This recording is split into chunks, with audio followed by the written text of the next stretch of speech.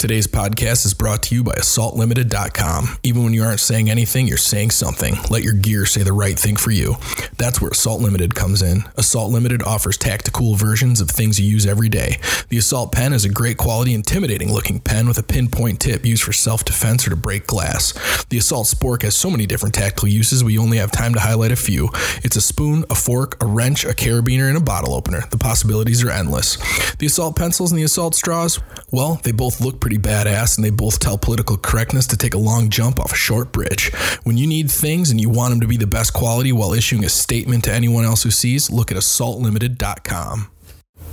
Also sponsoring today's podcast is Urban Savage, URBNSVG.com. The best quality apparel available. American-made t-shirts and sweatshirts that fit great with the quality that will outlast the creepy battery bunny. The Date Night Tee, which is the badass's version of the subtle embroidered logo t-shirt that so many of us grew up with.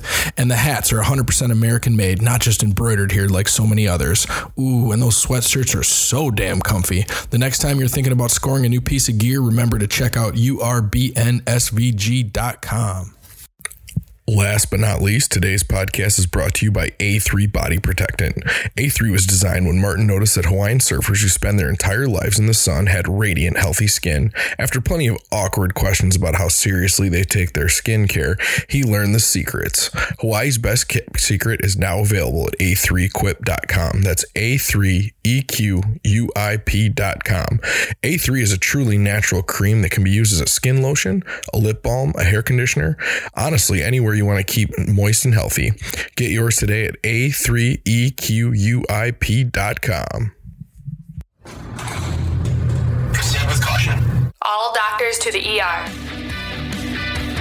Do these guys have any idea what they are talking about? Get squared away. Spiritual. Get squared away. Emotional. Get squared away. Mental. Get squared away. Physical. The podcast that'll help you get squared away. We are back with episode 24. Damn. 24? 25? I think it's 24. Oh, I think it's 25. Damn. Holy crap. Okay. 25. Quarter. Wow. All right.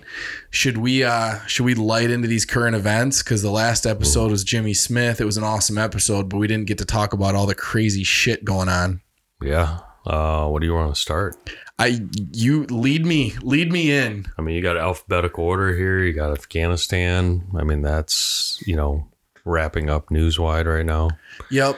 I think it's just begun.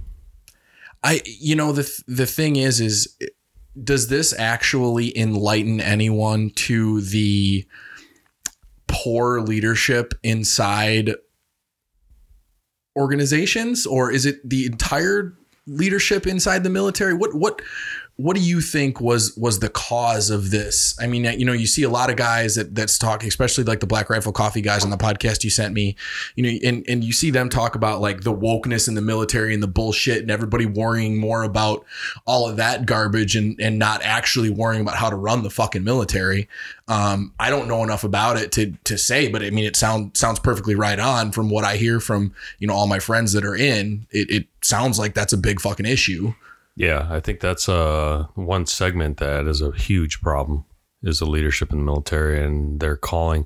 I mean, there's some stuff coming out right now. Today, I heard that Secretary of State Blinken, basically had tried to wash out one of Trump's legislations, or not, I shouldn't say legislation, but basically had a, I don't want to script the details here, but basically it nullifies having support from the State Department in an event like this, which is telling everybody that he knew what was going to happen in Afghanistan, that was going to fall apart, but he didn't want responsibility in it. So by nullifying Trump's,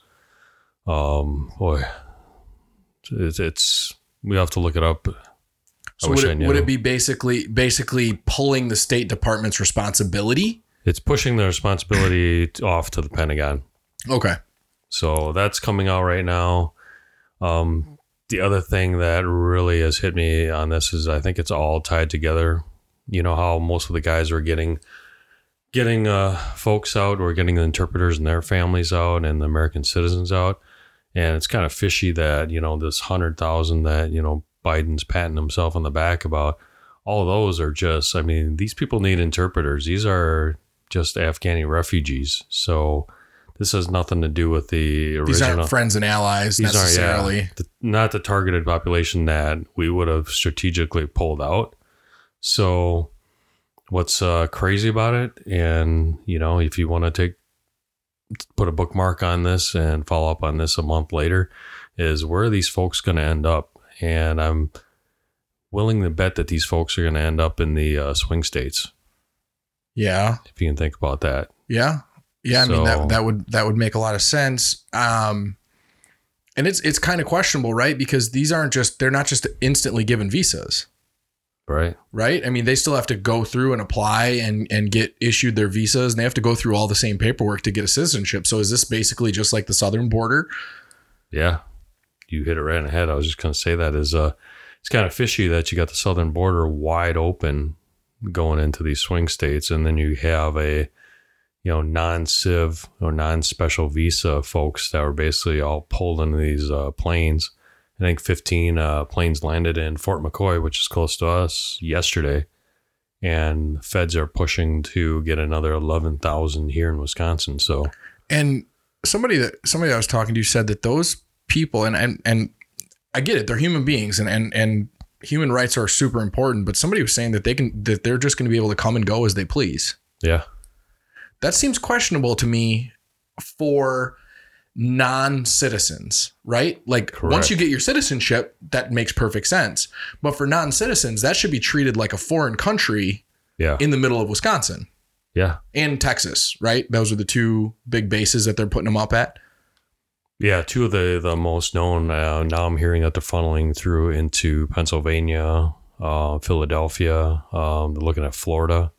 You don't see any in California. That's weird. So, I don't know. I think all of this is tied together. I mean, you know, get the tinfoil hat out, but I'm willing to bet that in the next couple months you're going to see that. I think the Democrats are just pushing these 4 years to get reelected. They spent a ton of effort on that. So, you know, we can talk about the military, but I think everything's starting to point to this. What do you think the chances are that in negotiations with the Taliban, China wanted to buy all the nutrient rights, mineral rights from Afghanistan and leaned on the Taliban and said, hey, we want to buy, you know, we're going to give you 10 cents on the dollar for all of these mineral rights. And the Taliban said, sounds good. We'll take your payment. Your responsibility is to get the United States out of here so we can sell you these rights. We can take over the country, and then we will be running the country and can sell you these rights. And then China leaned on the current administration and said, you need to get out immediately. Yeah, I'm willing to bet a ton on that. Wow. Everybody's going to give you the tinfoil hat now. And that's fine. You can put the tinfoil hat on, but we all know how backroom negotiations go. We've all been in the middle of it. I mean, yeah. I do it for a living. It's not, you know, it's on such a smaller scale, but it's all right. I can't come down any lower on this price, but I can get this out of you, right? Features to benefits. And it's negotiating with everything that you have to negotiate with. And right there would make perfect sense. No, we're not going to come down, you know, we'll come down to 20 cents on the dollar versus 30 cents on the dollar, but your responsibility is going to be getting them out of here, because if we have to keep fighting and keep fighting and keep fighting to win these battles, then it's going to cost us that much longer, and it's going to take us, you know, cost us that much more money and take us that much longer. And now is the prime time. I mean, lithium is really needed in the next move of technology here. So there was and I'm going to have to look this up. I can't exactly remember. If you guys want to look this up, it's super simple to find, but there was a scientist that was originally from the battery department at Tesla that ended up finding out how to blend lithium with this black sand, this black mineral sand, and it makes batteries like 100 times more 100 times stronger or 100 times lighter, right? Depending on if you want a lighter battery or a stronger battery. And that technology is just at the verge of getting, you know, patented. So that would mean that we need that much less lithium, but I don't know how that black sand, whatever it's called black sand, but I don't know, you know, where does that come from? What is that involved? Is that something that's man-made? Is it something they have to mine for? I don't know. Yeah. I mean, there's a lot of advantages for China to be taking Afghanistan. Not only just resources, but you're talking, you know, the obvious clue should have been when we pulled out and our embassy shut down. I mean, China and Russia pretty much were open for business. So, you know, something's got to really tell you something there versus, you know, the media spinning that, oh, well, you know, Biden's ending the endless wars. Well, there wasn't a war going on. There hadn't been a casualties, for 18 years? Yeah, it was the Afghan National Army, and we were support and training, right? I mean, that was the idea. Yeah, I mean, basically we trained them to use us as air support. And that's literally, we're just working hand in hand with them. I mean, if you're China though, right? The friend of my enemy. No, what? The enemy of my enemy is my friend, right? Yeah. So right there, you look at the Taliban. Do you know, is there much of an Islamic population in China? Is there much of an Islamic? Not very. I mean, you'd be surprised when I'm in China over there. I actually see a lot of either Christians or Buddhists. Okay. So there's not a big Islamic rush over there. Okay. Because that would be something, yes, you know, their 50-year plan, I understand, is getting all this stuff, but that would be something I would worry about as far as China, because whenever a religion that's that powerful comes in, you as the government are number two. You're not number one in a value structure in that entire, and that's part of the reason that the Middle East is the way that it is right now, is because, you know, Islam is a religion, but it's also a governmental, you know, body, basically. Yeah, you slip something in there. I mean, the 50-year plan here. I mean, people have to realize that, you know, there's a lot that they have against the U.S. And, you know, quoting back to what Sun Tzu is to just to have a victory without firing a shot. Mm-hmm. And that's the way they're going to play. So don't think that they're just going to, you know, they're not going to come here and invade and, you know, force conventional war. No, this is chess. Yeah. They're playing chess. They're playing 50-year chess. And we're playing checkers every 4 years. Yeah. Yeah, because I don't like your guy. I'm going to vote in my guy. Yeah. I don't like you. You don't like my guy. I don't like you across the street from me. Yeah. And then you got the vaccination, and now everybody's, you know, the unvaccinated, the vaccinated. And I just talked to my family yesterday that's over there, and they're like, yeah, we don't have anything going on. The pandemic's pretty much cleared here. So they're like, yeah, you better be careful over there where you are, where they're speaking to me. It's like, it's more of a power play now. So they're not worried about vaccines over there. They're not worried about the, you know, pandemic, or she calls it an epidemic all the time. But, you know, what are we doing here? Well, so first of all, we're pushing fear, right? We're fear mongers. My daughter has a stuffy nose. She had to come home from school Wednesday. Oh, shit. Yeah, I think I saw a post on that. She had to come home from school Wednesday. She had to get a COVID test. The nurse calls my wife. She's like, yeah, she has a stuffy nose, and she said her throat hurts a little bit. So I would suggest you go get a COVID test and maybe a strep test. And my wife's like, probably not going to get her a COVID test. Like, I'll come get her. But she's like, oh, well, actually, you have to have one to come back. So she gets the rapid test and she gets the long-term test done. The rapid test comes back negative. She still can't come back to school. Can't come back to school until the regular test comes back negative. What's wrong with the rapid test? I have no fucking idea. So the rapid test comes back today at noon. Well, so my daughter's been off school since Wednesday at 10 o'clock or 11 o'clock. But they won't take the rapid test. They won't take the rapid. They do it.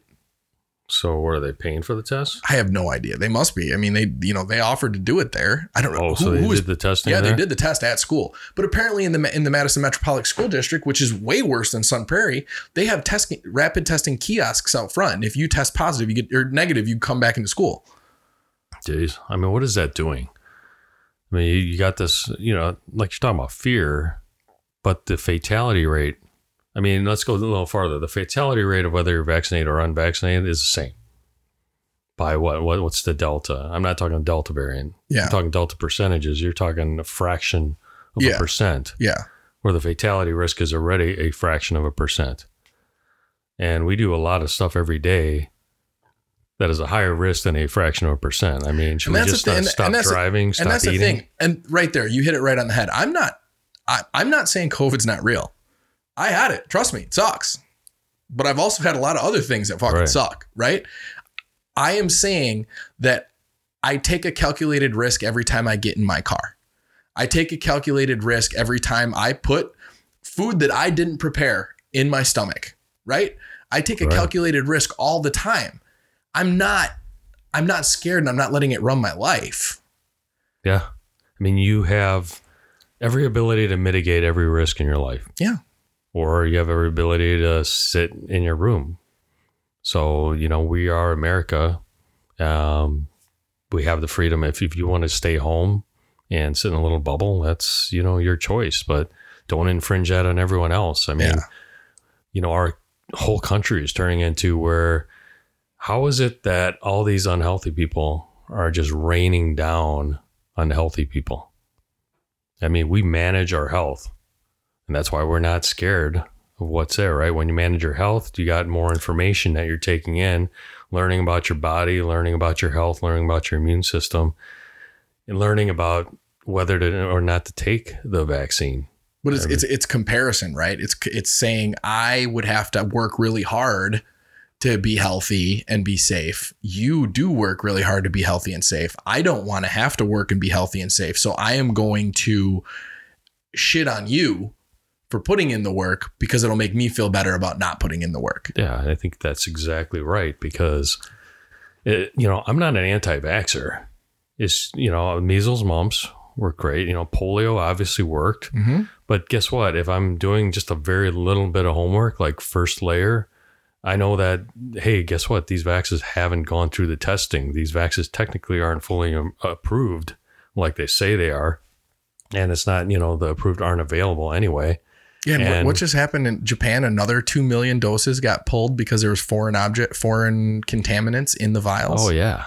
And right now there's a possibility that the spike protein could be, a neurotoxin, because the rate of deaths right now reported by a government, by VAERS, is basically showing that there's more death just from these vaccinations than the history of any other vaccination combined. So to me, wouldn't that be a, risk reward analysis? Like, so I will say the weird one with that VAERS is VAERS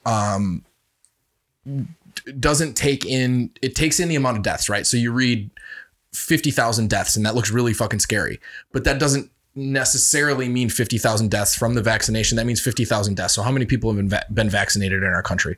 There's 300 million people. We're at 40%. So 350, and they're saying it's, some people are reporting 51%. Some are saying so let's say 150 million, right? So 50,000 deaths looks really scary until you look at it at 100 versus 150 million. And then it just looks like a normal death rate. Right. Because people are born every day and people die every day. So that's also a weird one with VAERS. You got to kind of sift through and look at the research and look at the numbers in a bigger format. Yeah. And what they're saying too, or, what's being collected in the data portion is those that are dying from the fatalities, 4 to 5% of that is directly from COVID. Yeah. So the rest of it has at least an average of, what is it? And it was even on Rogan too. They did they looked it up, 4 to 5% comorbidities, or 4 to 5 different comorbidities, not percent. Yeah. Out of all the deaths. So it's. Okay. So we got Afghanistan A. I don't think there's anything for B. C, we got COVID. What's next? I don't know. What else is going on? I just hope nobody turned it off after you start talking. I know, COVID. right? I think people are so sick of it now. That's kind of why I was like, all right, let's move on. Let's get into the next. Just trying to give you data events. And just not trying to explain. Hey, we're not anti-vaxxers or labeling anything. We're just people that we're doing research before we make a decision that's going to affect our families long term. Yeah, that's all it is. All right, what else is going on in current events? Shit, I don't know. There's a ton of shit going on in China right now. What's going on in China? Tell me what's going on in China. Oh, they are now trying to tell parents, to sum it up, how to raise their kids. They're controlling how much time a child is on electronic device. I think 3 hours a day, 3 hours over 3 days. I don't know. There's a lot of. I don't hate that. I get that it's parenting, and I get that it's government stepping in and it's invading boundaries. I get that, and invading freedoms, but I also don't hate the idea of what they're trying to do there. So I'm not going to say it's okay. I like it as a guideline. Yes. Just like, our government should be doing some quote, public service announcements on, hey, guess what? If your waistline is, freaking 40 some inches, you might want to do this. And, right. Maybe have Biden do a jazzercise, video class you can log into every day or something. It. So, or maybe Harris, she could be good for something. Right. Do some, jazzercise. Elon Musk is releasing a robot. No, I didn't see that. You didn't? Humanistic robot. Humanistic? That's not the right word. Human. Like the iRobot movie? Basically, it looks like the iRobot movie. It does. Oh, really? Yeah, it legitimately looks like the iRobot movie. Robot. So what's the purpose, reasoning? To help. It's going to help around the house. It's going to do specific. Yeah. I don't exactly remember what it's supposed to do. We can figure that out later and chat about it for the next podcast. But yeah, no. Know that. Dude, he's on the verge of super genius and super villain. When you think about like the cartoons that we had growing up, like he's right on that verge. Like I could see him crossing over at some point in time into that like super villain role, right?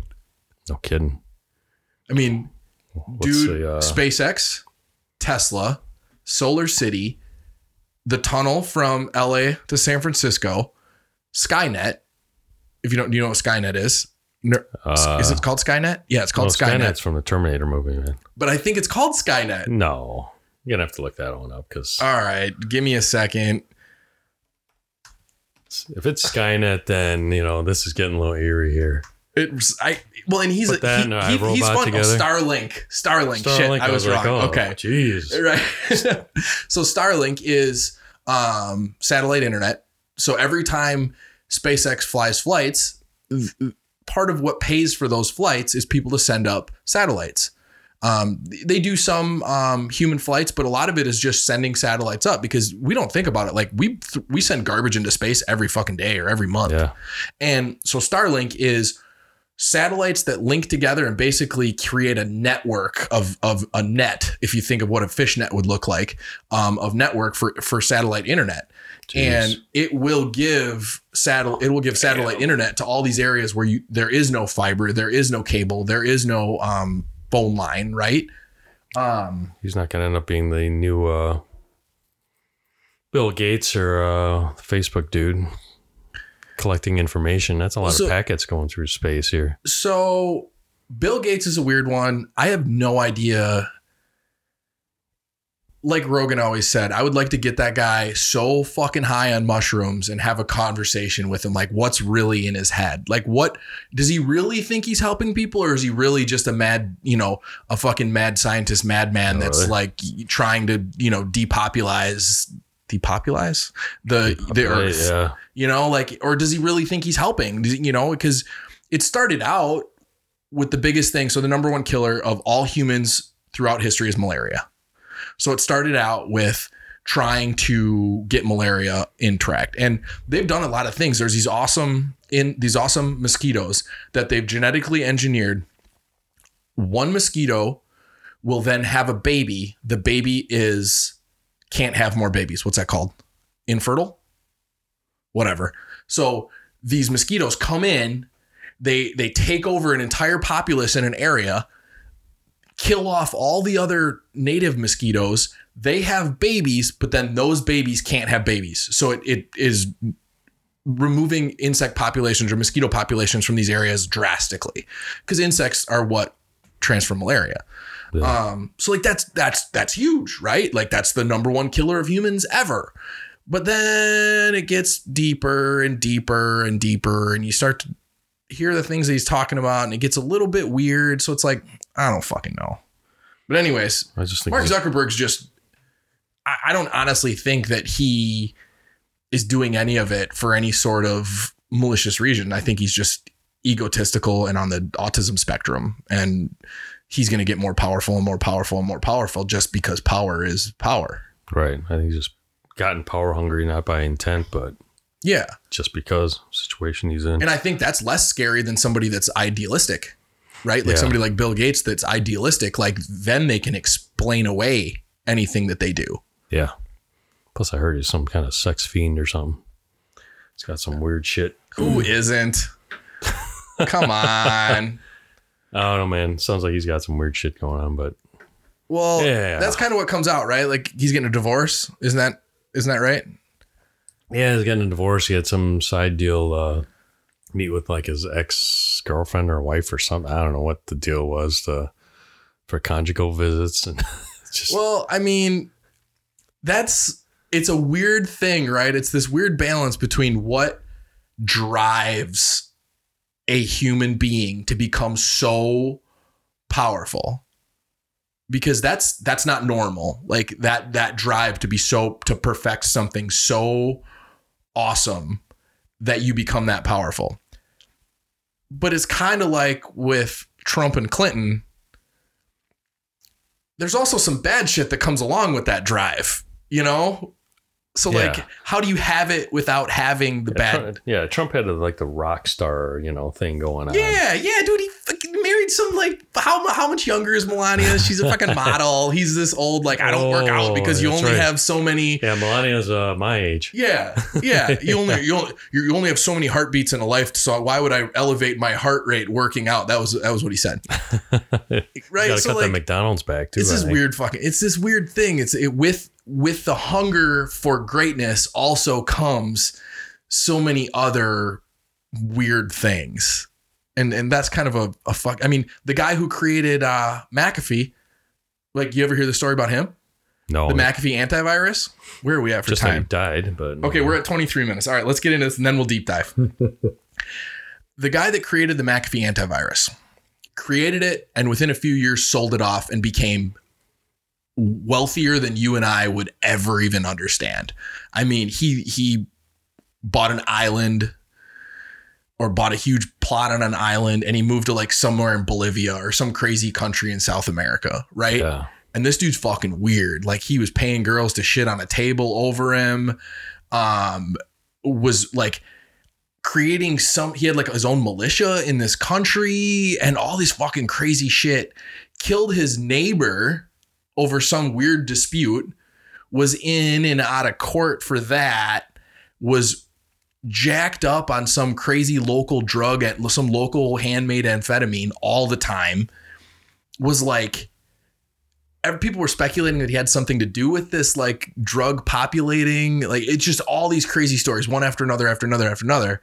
And then he dies and you're like, oh, like, that same fucking weirdness that made this guy so crazy is also why he sat in his bedroom and coded this antivirus software by himself in a fucking year or whatever. Yeah.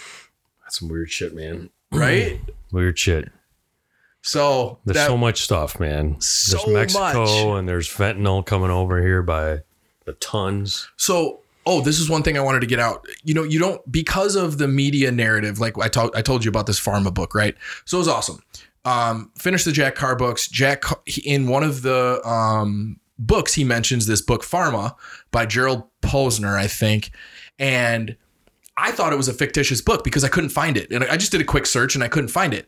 So I write him quick. I'm like, hey, is there any real book that you were thinking of when you quoted this book? And he writes back, no, it's a real book. And he gives me the author. And I'm like, oh shit. So I find it and I start reading it. This book is fucking awesome. I mean, it's called Pharma and it goes all the way back to the early 1900s when it was the Wild West. There was barbiturates, cocaine, heroin, alcohol, and then natural additives like roots and all that type of shit. That was all there was for drugs. There was no pharmaceuticals because there was no pharmacy and there was no prescriptions. There was just all these drugs. And like before the FDA, there was formaldehyde added to milk just to cover the spoilage smell so that they could sell milk to schools. Like it was fucked up. Like it was just ruthless business with zero morals. I think some crazy, like 40% of the butter that they tested had zero dairy in it at all. It was just like homogenized oil. It was just all this fucked up stuff. Jeez. Anyways, completely, this guy in this book completely skims over, but he mentions that prescription drugs, right? So you can only advertise prescription drugs in two countries. I think it's New Zealand and the United States. So those are the only countries where you can advertise prescription drugs to the actual end consumer. Otherwise, it has to be advertised. You can advertise, but it's only advertised to the person writing the prescription. Well, in the United States, there's no, because we have a personal payer system, it's not a government paying for it. Prescription drugs are you set the price wherever you want them to set them.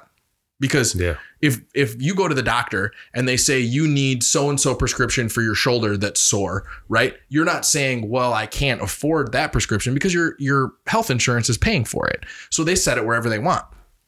So the Trump administration was trying to implement prescription pricing reform that would set all of the prices for all American prescriptions based on the average price of 17 different first world countries.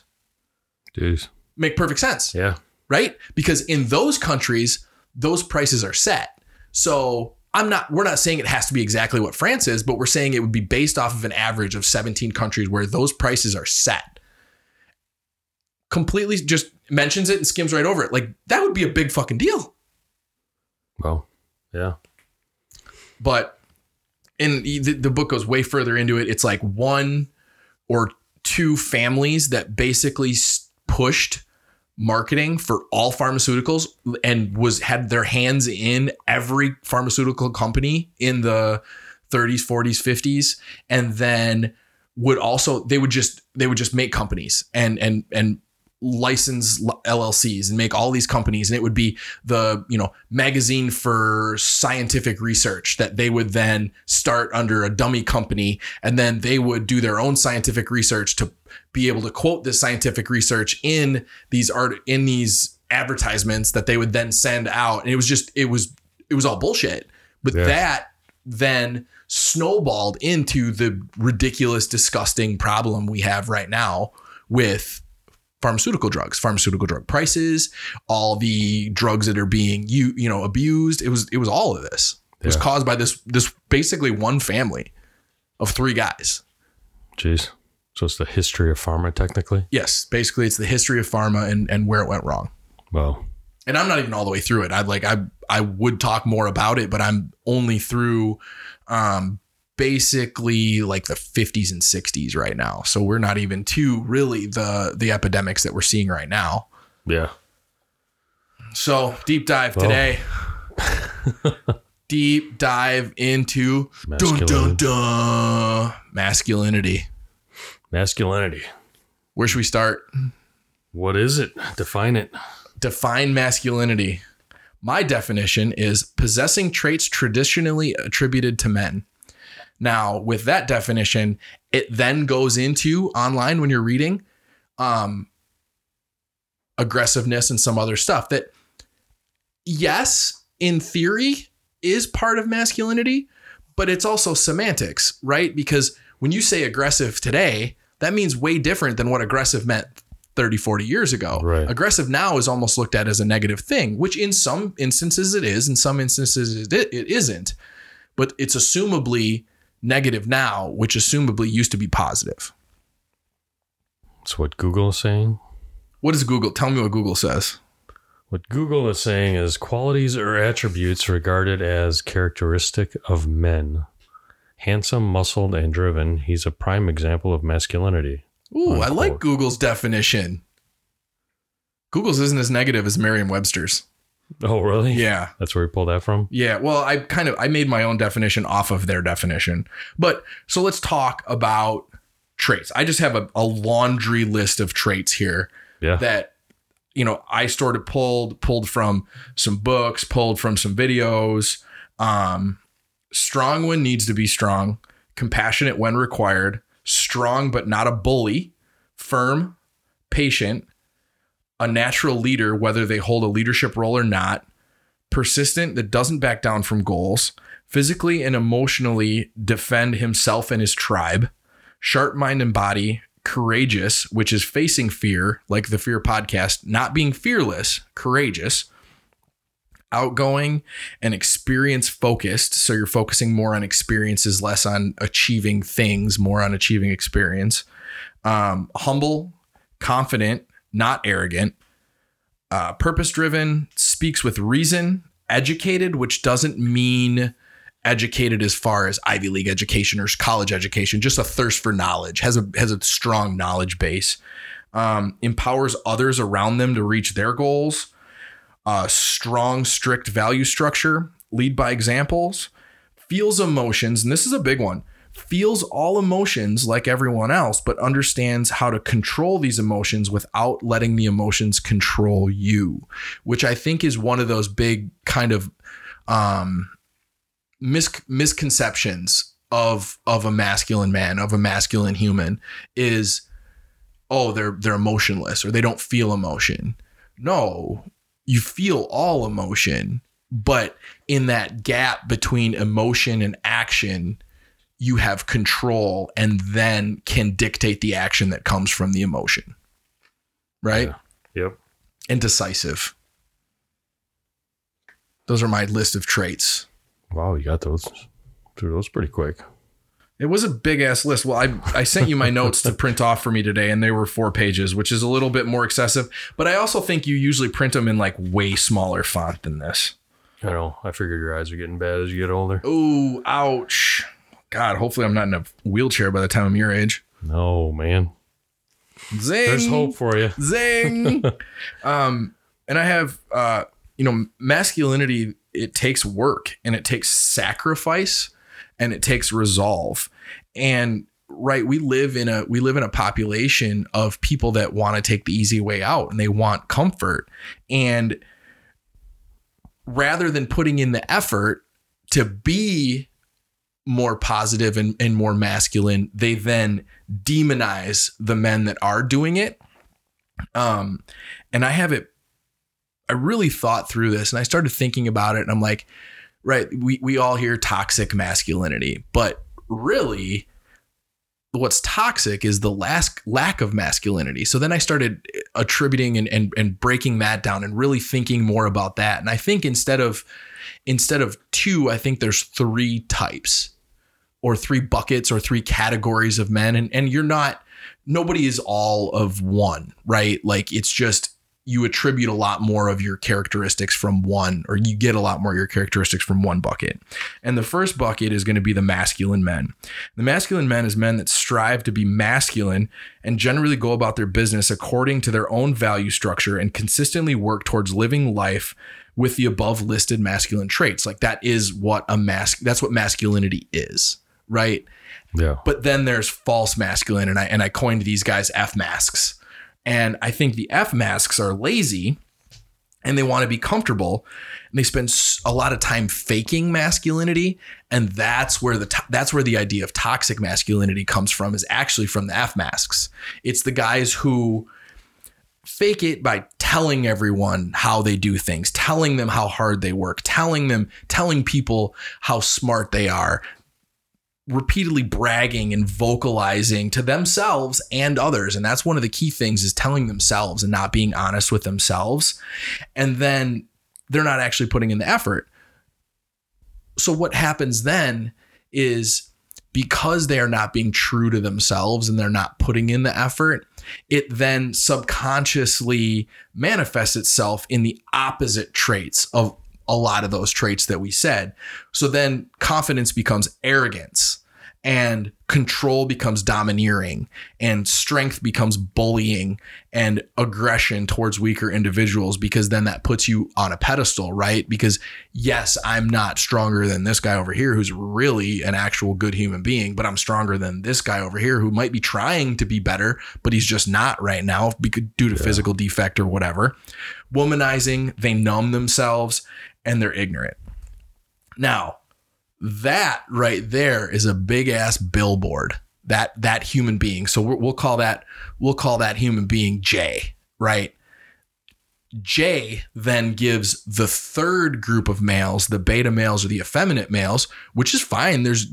If that's where you want to be, then that's okay. But what that does is then that gives them a billboard, or J is a person that they then say, this is masculinity. It's not, Lee over here, who is everything that we said a masculine man was, because if we point at Lee, then we have to put in that work, right? But if we point at J, then we can say this is toxic masculinity. But the F masks, J over here, is then giving them something to say, You're talking about the Jays giving the betas. Yes, giving the betas They're a the ones straw that- man. It's a straw man argument, right? Like Rush Limbaugh was the best at the straw man argument. He would put this, this fake person up on the stand and demonize them, but this fake person isn't even a real person. You're giving them all these attributes that you want to argue against just to look better, and that's what the betas end up doing. And they demonize masculinity, but it's not demonizing real masculinity. It's demonizing the F masks. You know what I mean? Right. And that's where the idea of toxic masculinity comes from. It shouldn't be toxic masculinity. I have written down here, it should actually be called the toxic lack of masculinity. Yeah, no kidding. But that's what you see right now. And, so we talked about the argument between the unhealthy criticizing the healthy, right? Yeah. And it instantly, this is what I thought of when you brought that up. And then you get, I know I've talked about it on the podcast before, but the sneaker fish, right? Yeah. Like you get these. So the J group is the sneaker fish? No, the betas are the sneaker fish.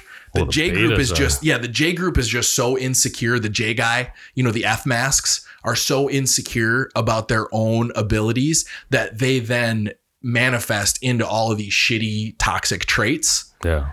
And then the betas end up being the sneaker fish because they point and they go, you don't want that guy. You don't want to find somebody like that guy. You don't want to date somebody like that guy. You want to date some nice, nice boy like me. And that's the sneaker fish move, right? Pretending to be the best friend, sneak in, and then plant your seed and multiply your DNA. So the masculine dude isn't even in that comparison there? Not really. Which just makes a lot of sense, yeah.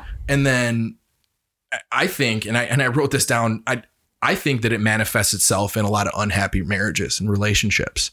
I think it manifests itself in a lot of women who are dating men who they thought were a good fit, or married men who they thought were a good fit, but they're more of a girlfriend. They're more of a BFF than they are an actual lover. Yeah. They're not a supporter. They're not a provider. They're not a strong backbone to lean on. They're not someone that pushes you to be the absolute best person that you can be and supports your dreams.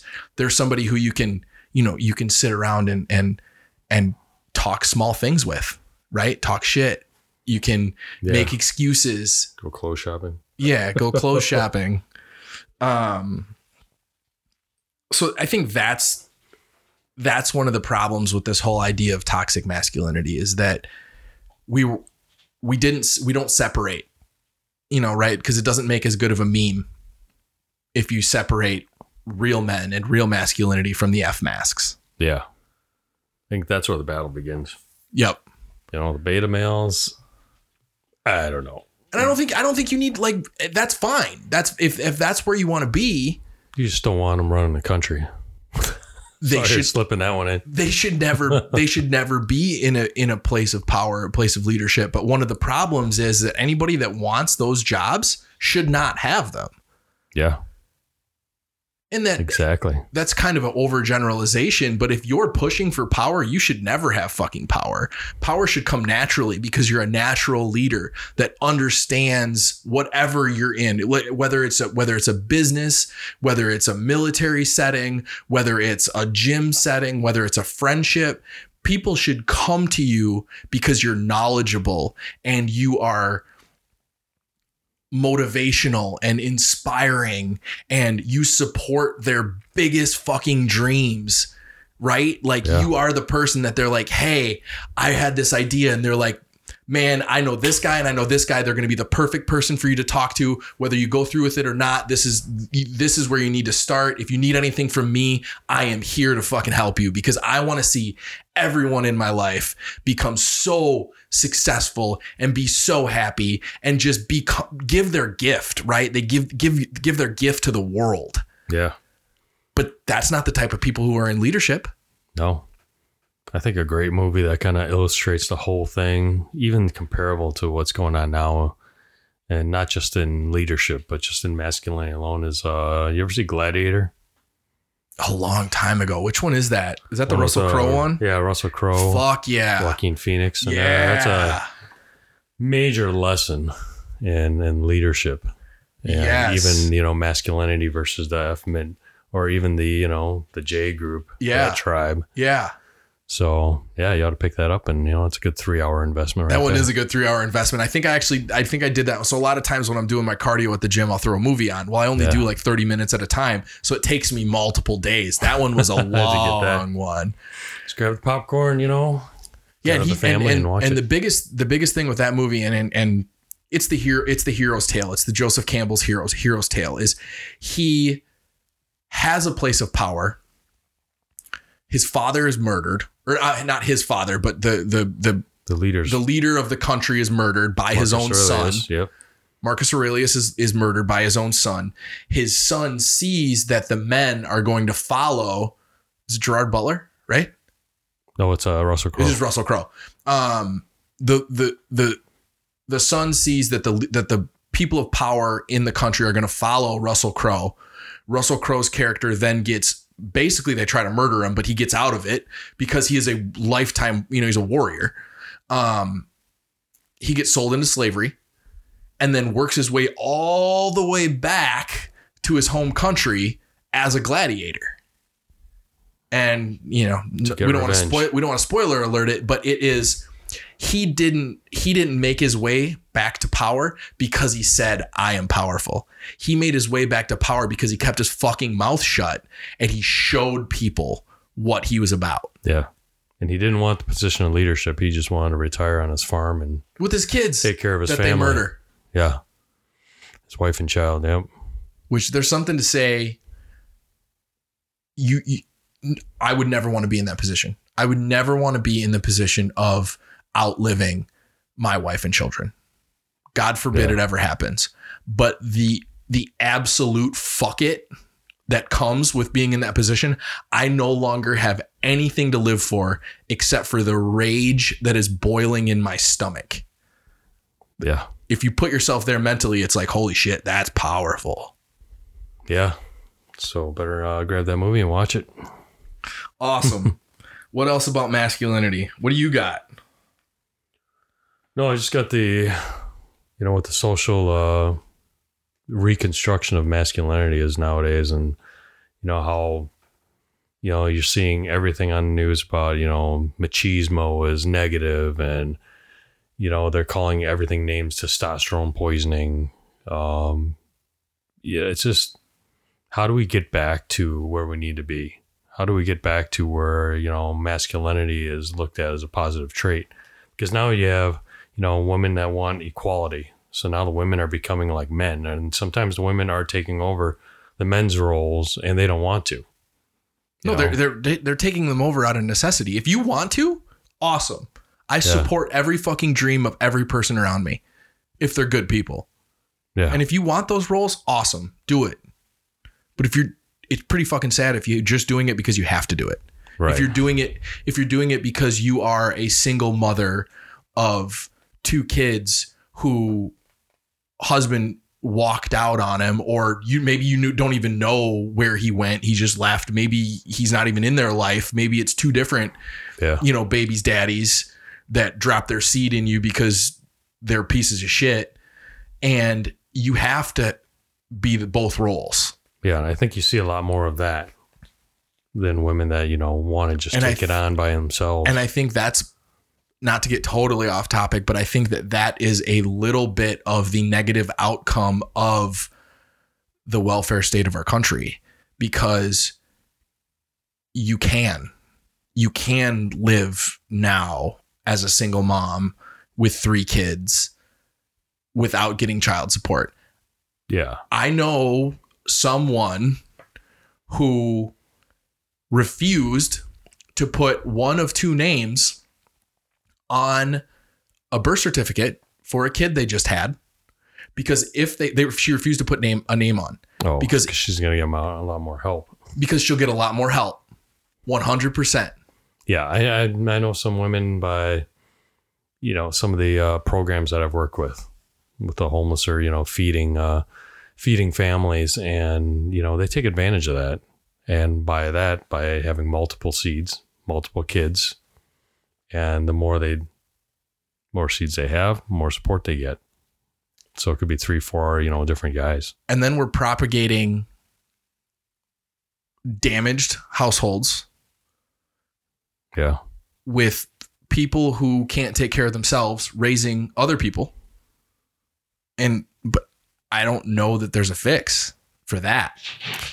Start getting rid of the freebies and you'll see that starting to go away. Right. Another one that I talked about, I kind of hit on, but this one kind of hit, is the escapism that we see today. Because it hurts not to be the person that you want to be. It hurts not to be in a relationship that you feel a lot of love. It hurts to work a job you don't enjoy. And instead of being completely personally responsible, and saying, I am in a shitty predicament, I am going to fucking fix it, we see people that numb themselves. Right. Yeah. And that's where the escapism comes in that I mentioned earlier. And some examples of escapism are masturbation, drugs, alcohol, gambling. That's a materialism. Materialism. I was trying to say that like a spending is what I was trying, but yes, materialism, 100%. And it's just all of this trying to get a $10 high for 50 cents. Yeah. Right? So how do we fix it? I put together some bullet points. I have 2. I separated my bullet points into 2. First thing is to become more masculine yourself. The second thing is, if you are a parent, how to try to implement more masculinity into your kids. So, how to become more masculine yourself? Stop numbing the pain. Live in the pain. Realize that the pain is like a big fucking dash light. You can put tape over the dash light, but guess what? The brakes are still going to fucking fall apart. The engine's still going to fall out. You're still going to run out of gas. Doesn't stop the problem. So stop numbing the pain. Ditch the drugs. Ditch the alcohol. And when I say alcohol, I mean excessive alcohol. I don't mean having a drink with friends. I mean the people that drink every fucking night to numb the pain. Quit beating your meat. Quit doom scrolling. Thank you, Jimmy Smith. That one has made it into my vocabulary from his podcast. Quit getting into useless fucking arguments. How many people do you see with the fucking trolling arguments? Get off social media. Yeah. If you're using it like we talk about here all the time, if you're using it like a fucking tool for positive benefit, for inspiration, for connection, for contact to awesome people that you would never meet in your hometown, that's fucking good. But if you're blowing your time making bullshit arguments on fucking Facebook, turn the goddamn phone off. Stop making excuses. Man, how many people do you know that make every fucking excuse in the book? Every single day. And I have extreme personal responsibility, not just personal responsibility, not just being responsible, but extreme personal responsibility. I don't care where the fuck you are. I don't care what put you in the place you are. I don't care if it's your, socioeconomic status, your skin color, your one leg, your no arms, your shitty wife, your whatever. Today is the day that you say, I am responsible where I go from here. I take responsibility starting today. It doesn't mean that you have to say everything that happened to you is okay. It means that from here, the right foot is going to go in front of the left foot, and we are going to go get on a positive path. And be honest with yourself. If you have one of those, if you're doing some of those early numbing activities, why? What's causing it? Is it a poor relationship? Is it bad timing? Is it poor relationships with your kids? Is it you have no friends? Is it you have completely let yourself go and you hate how you look in the mirror? Is it you hate how you feel? Is it your job? What is it? because you know exactly what it is. The minute that you start looking into yourself, you go, oh, it's this, this, and this. Yeah. And personal responsibility starts with being honest with yourself. Yes. Yeah. I think so many people get away from that nowadays that, I mean, we're seeing it from the top down. I mean, everybody's talking about somebody's got to take some personal responsibility for actions that are happening right now in the world. Yep. But I think it starts with everybody looking in the mirror and saying, okay, what do I need to improve on? Everybody looking in the mirror. Yep. I'm not here to look at you. I'm here to say, this is how I think you best can go about it. You have to do it. Yep. Everyone is human. Everyone quits early at some point in time. Everyone fails. Everyone gives in. Everyone fucks up. It is it is the next step past each one of those things that makes you the man. It is, fuck, I just quit. I think I've told this Goggins story on here before, but when he was training to get in to Buds, not even at Buds, this was just his pre-training where he lost his 100 pounds in 3 months or whatever it was. He had one workout that he talks about in his book. It was supposed to be 100 pull-ups. I think he got like 92. And he told himself it was okay. We're good. You got 92 pull-ups. You're good. You're fine. And he was on his drive home when he realized, you motherfucker. And he sent himself back to the bar. He's sitting and that's where I use the line all the time. Put the bitch back on the bar. He sent himself back to the gym. He turned around, drove back, and he did 100. Not just the 8 that he fucking quit on. He punished himself. He did the full 100. Now, after I've done 100 pull-ups in one workout, it sucks. If I did 92 pull-ups and had to drive back to the gym, I would be doing 1 pull-up at a time to get to a fucking 100. Oh. That would be punishment. But that is what makes the stronger human being, is holding yourself accountable. Learn emotional control. Learn to control your emotions. We all feel emotions. We all get pissed. Yeah. We all get sad. We all get horny. We all get all of these crazy emotions. We're humans. We are emotional. But it's learning to control that gap between stimulus and action. And how do you learn that gap between stimulus and action? Is with mindfulness. It sounds so hippy dippy that people are like, oh, I'm not going to meditate. It's not meditation. You're not sitting around listening to, It is learning to control your own mental state. And by taking that little gap between stimulus and action and becoming aware of that gap and then widening that gap, it gives you the upper hand. And the only way to do that is to become completely aware and have some sort of mindfulness practice. All right. Having that awareness allows you to control your emotions. Don't let your emotions control you. Yes. Because you're seeing that a lot nowadays. It's the currency of the day. And one thing that I know really helped me was learning about Stoicism. Stoicism is just this Stoic philosophers all had this kind of things happen to me or around me, but not in me. You rear-end me in a car wreck, right? You weren't paying attention. You're on your fucking phone. You rear-ended me.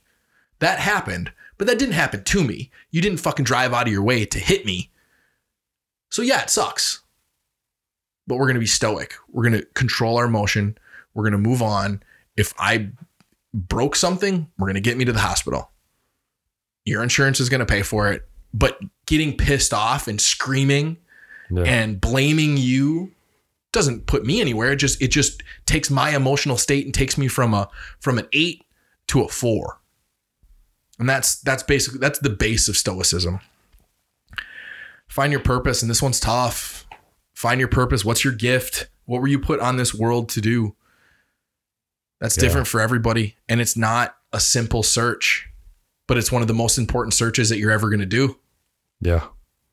But the only way to get there is you got to stop that numbing. I think I just see way too many people, materialism is the biggest one that keeps people from, realizing who they really are, because materialism allows people to pretend to be something else.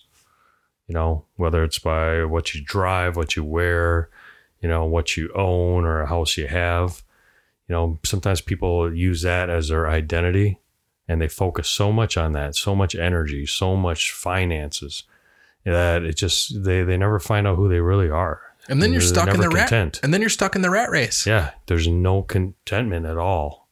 You just got to have more, got to have more, got to have more. And these are the people that, you know, I used to know people that I used to hang out with, but the problem is every time you hung out with them, it was always to look at the new addition to the house, look at the new vehicle, you know. Never once did I hear them tell any guest, you know, that, hey, you got something nice there. I'd see a guest buy a new car or something, they pull up and they couldn't even say something, you know, constructive about that or give them a compliment. And what's happened is, you know, this couple, you know, everybody's kind of left them. They kind of went away from them. And there they are having to find another group to impress. So there's nothing in materialism or even numbing yourself that's going to, you know, help you find yourself. No, you're basically, yeah. The numbing is putting the black tape over the dash light, and the materialism is then writing Bentley on the middle of your Honda Civic gauge cluster, right? Like you're faking. I've seen some Bentleys.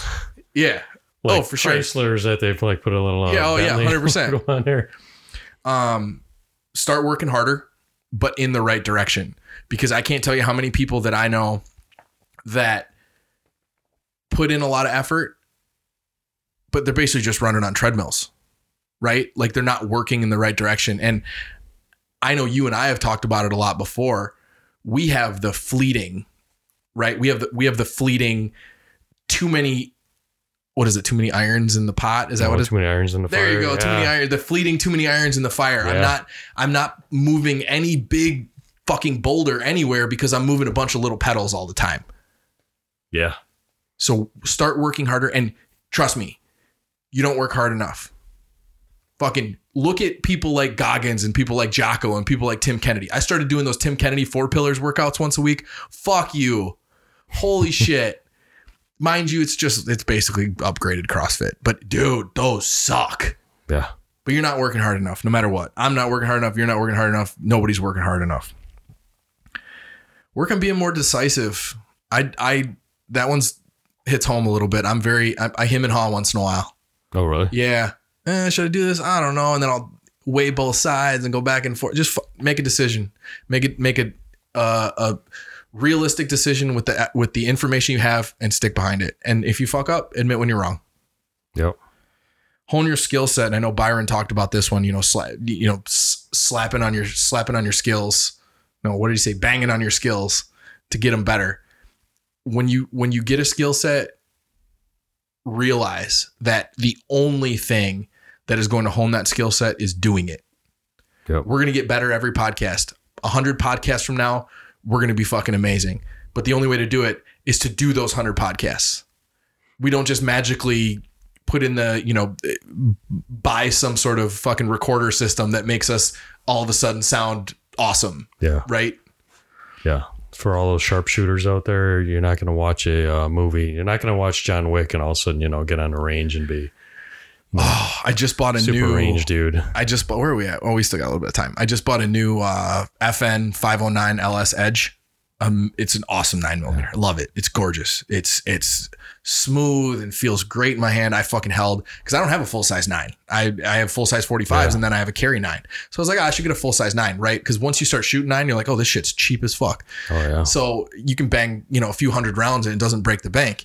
So I started holding all these different, the SIG P360, the Canic, there's a bunch of different guns that I felt them, held them, shot a few of them, and this FN just felt perfect, felt like butter in my hand. Yeah. So I get out and I start running it. I mean, I ran fucking 300-400 rounds in the first week. Legitimately had to knock a lot of rust off.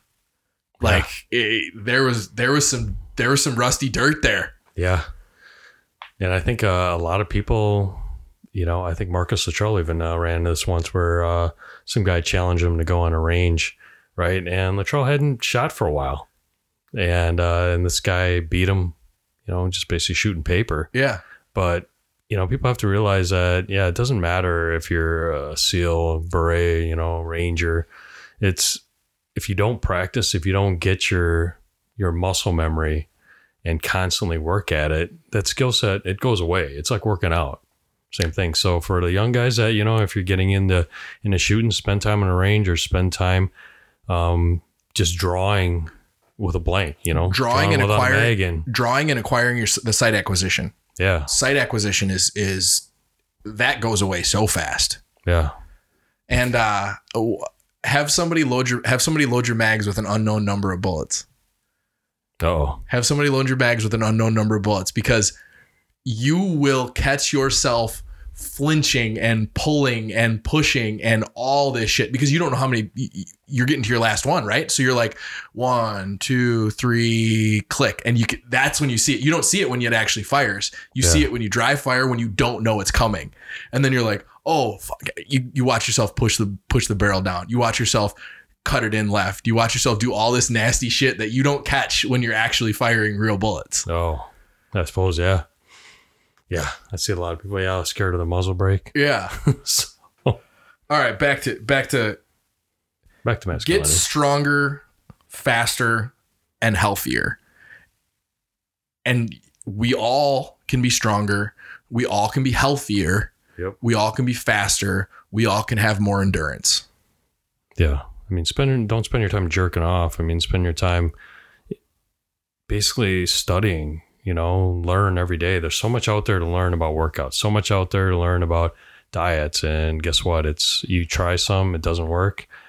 I mean, I'm almost 50 years old. Last week talking to Jimmy, all of a sudden I tried, I always had this mindset that there's a limitation how much protein I can take in one sitting. And that's what's caused me so much grief trying to plan eating, trying to get the amount of protein that I need to maintain, my physique. And it's just when Jimmy Elson said, oh yeah, don't worry about that. And your body's going to use it if, you've broken down your body and needs to repair. Right. And last week I tried it and it was just like night and day. Workouts were amazing. I mean, I was pulling 4 wheels today, no problem. And I could just kept adding more. And, body just feels good and it doesn't feel like it's going to fall apart, the second day after. And you're 50 years old. Yeah. Almost, but or whatever. You're close. You're right goddamn around the corner. You're goddamn close to 50 years old. But yeah, it's just a little tweak like that. You try it and it's like, hey, it works. And guess what? You're going to try a lot of different diets that aren't going to work. And that's fine. There's nothing wrong with that. But you need to at least get to that point instead of just sitting there philosophizing about diets or exercise, arguing about diets. Arguing with other people. My God. You can't do keto. You can't do carnivore. You can't do this. Do whatever the fuck makes you feel good. Yeah. It's nothing worse than you having an out of shape doctor or out of shape people sitting there arguing with you about being healthy. I'm like, why don't you turn around and just apply half that shit you're trying to tell me? So it's just a waste of time. As far as the materialism issues go, intelligent allocation of funds. Stop buying stupid shit to numb your pain. This was a big one that we tried to implement with our kids, especially with grandparents, because grandparents want to buy your kids fucking everything. They want to be the grandparents that come to Christmas with the big ass bag of toys. So we did is we made our grandparents or our parents start investing in experiences instead of investing in things. So instead of you buying them fucking $200 in toys, you need to take them and give them an experience that they will remember. And that was almost like pulling teeth for grandparents. Fuck yeah. Oh, wow. You think they like? You'd think they'd want it, but it's just different, right? It's different. Right. Support the wildest dreams of the people you care about. And that one, I can't even like talk about how important that is. I mean, when somebody around me says something like, man, that thing that you did opened my eyes, or that thank you for pushing me, or my wife will be like, I'm super grateful today for your push to do this extra thing. And it's like, fuck, man, that's what I'm here for. Yeah. Yeah. I get a lot of people that are like, oh, I wish I could do that. Oh man, I like that. And I always tell them, what's stopping you? Yeah, you can. What exactly is stopping you? Yeah. And there's really no excuse not to be able to do anything. So that's everything I have. I'm sure there's a million more things, but we are on like on hour 6. So I'm going to quickly go through how to raise boys to be more masculine, but it's not just boys. I mean, this is how to raise kids better. Regularly talk to them about being personally responsible. Show them what it's like to be personally responsible, and incentivize them to be personally responsible. If they come to you and say, hey, I did this, I fucked up, then hey, tell them, you know what, because you did that, the punishment is going to be less, or there's not going to be a punishment because you were personally responsible and you came to me and you told me. And that then incentivizes. It's just like training fucking dogs. Yeah. Support them when they want to give up and lovingly push them to try harder. And I put lovingly push them to try harder because it's not being a fucking dick. It's not. But when they want to give up, tell them, you got more in there. Yeah. I know you can do it. Take a breath. Regroup. Let's go again. Show them how to experience life. You know, your kids learn from you. It's not the whole do as I say, not as I do thing. I mean, you got to show them how to do it. Show them how to admit when you're wrong. That means you admit when you're wrong too. And that's been a big one for us in the last 10 years with our kids is, hey, we're human too. We fuck up. I'm sorry. Yeah. I messed up. I read that thing wrong. I didn't do that right. I'm really sorry.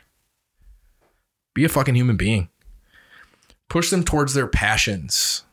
You know what your kids' passions are. You can see it. Yeah. I can tell you in a second what my 2 kids' passions are. Push them towards it. It doesn't mean that they have to do that the rest of their life. It doesn't mean they have to do that for work, but push them to explore their passions. If your kid loves soccer, but maybe they're not going to be a soccer player, but hey, they could coach soccer. They could be a soccer writer. They could be, a fucking bus driver for a professional soccer team. Who knows? Right. But push them towards their passions. As long as they enjoy it, right? That's right. And don't be the parent that tries to live their dreams through their kids. No, you know what your kids' passions are, right. And they're not the same as yours. Yep. They're not.